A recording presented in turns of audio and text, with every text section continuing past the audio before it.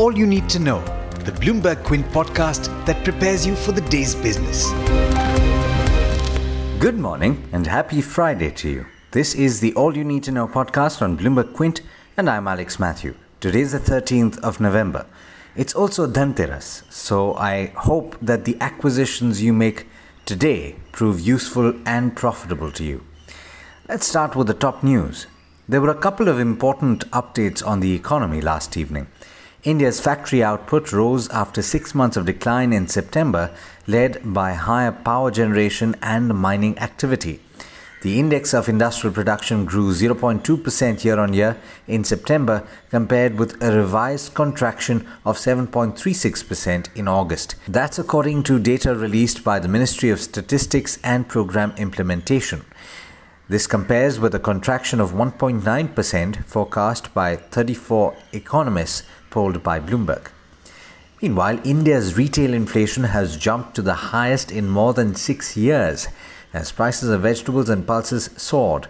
Consumer Price Index inflation stood at 7.61% in October, compared with 7.27% in September, according to data released by the Ministry of Statistics and Program Implementation. A Bloomberg poll of 38 economists had pegged the retail inflation number at 7.3% for October. Food inflation stood at 10.16% in October, compared with the previous reading of 9.8%. Core inflation, meanwhile, rose to 5.47%, which is the highest in at least a year. The worrying bit here is that retail inflation has now stayed above the band within which the RBI's Monetary Policy Committee is mandated to maintain it for 7 straight months.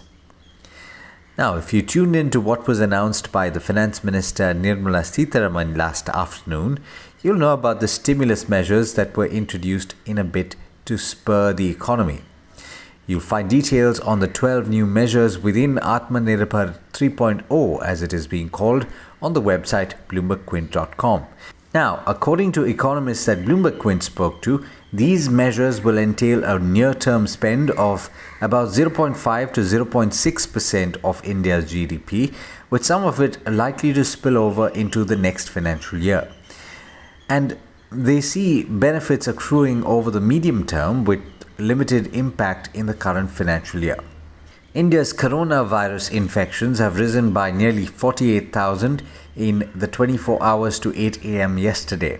That has taken the total tally to over 86.8 lakh. India's daily additions have fallen significantly at a time when several other countries, especially the US and other countries in Europe, are dealing with fresh spikes. In international news, Donald Trump has signed an order prohibiting US investments in Chinese firms determined to be owned or controlled by the country's military, the latest bid by the White House to pressure Beijing over what the president has described as abusive business practices. China is increasingly exploiting US capital for the development and modernization of its military, intelligence, and other security apparatuses, according to the executive order. In international markets, US stocks ended lower, with all 3 averages losing ground.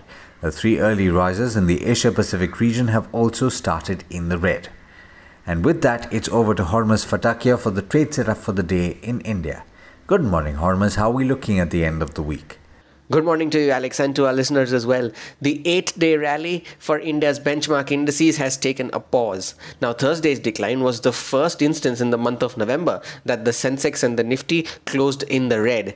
Now, whether that was an aberration or we have paused for good, at least for the time being, is a question I'm sure many are seeking an answer to. For now, the SGX Nifty is trading 120 points lower, around the 12,620 mark. The specific stocks then, some encouraging words from Eicher Motors' Siddharth Lal, who said that booking numbers are now ahead of pre-COVID levels. Lal said that demand has been healthy and that the revival in consumer sentiment has resulted in a robust order book for the company. The company's CV segment, however, continues to remain under pressure, with the bus business being the worst impacted. The company's operational performance was ahead of consensus estimates. Now, although Grasim's operating performance for the September quarter declined year on year, it was ahead of analyst expectations. But the bigger news here is that the company has approved the sale of its fertilizer business to Indorama India on a slump sale basis for a cash consideration of 2,650 crore rupees. The fertilizer business contributed nearly 3.5% to the overall revenue. The company has also revised its FY21 capex guidance higher to 1,852 crore rupees. Now, Sun TV's margins for the September quarter improved owing to lower operating expenses, while profits were hit due to higher taxes. Subscription revenue for the quarter saw double-digit growth, rising 14% from last year to 427 crore rupees. Now, Phoenix Mills reported a much wider net loss as compared to that projected by analysts. Other operating parameters too were below consensus estimates. The company says that consumption across major malls has reached 85% of last year's levels. A strong quarter for Mahanagar Gas. Net profit nearly quadrupled from the previous quarter, while net sales too were up over 2.5 times quarter on quarter. Total volumes were up 86% from the previous quarter due to easing of lockdown restrictions.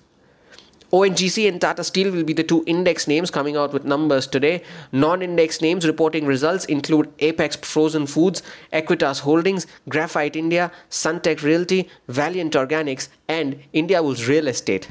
So speaking of Indiabulls Real Estate, Rakesh Jhunjhunwala's Rare Enterprises has acquired 1.1% stake in the company at 57 rupees a share. The stock ended 14% higher in Thursday's session, its biggest single-day gain since May 2019, to end at a 2-month high.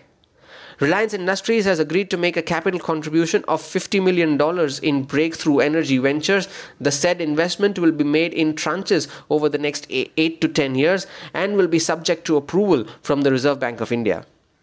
The board of Camlin Fine Sciences has approved setting up an additional plant at Dahej with a production capacity of 6,000 metric tons. The plant will be used to manufacture ethyl vanillin and allied products. The projected cost for the same is pegged at 135 crore rupees. Inox Leisure has closed its QIP issue on Thursday. The board has approved an issue price of 255 rupees a share, which is a 3% discount to the floor price.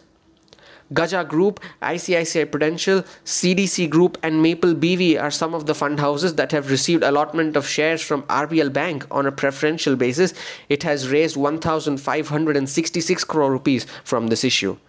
And that's all from me this week. A big thank you to all our readers and listeners who tune in to listen to me and Alex every morning.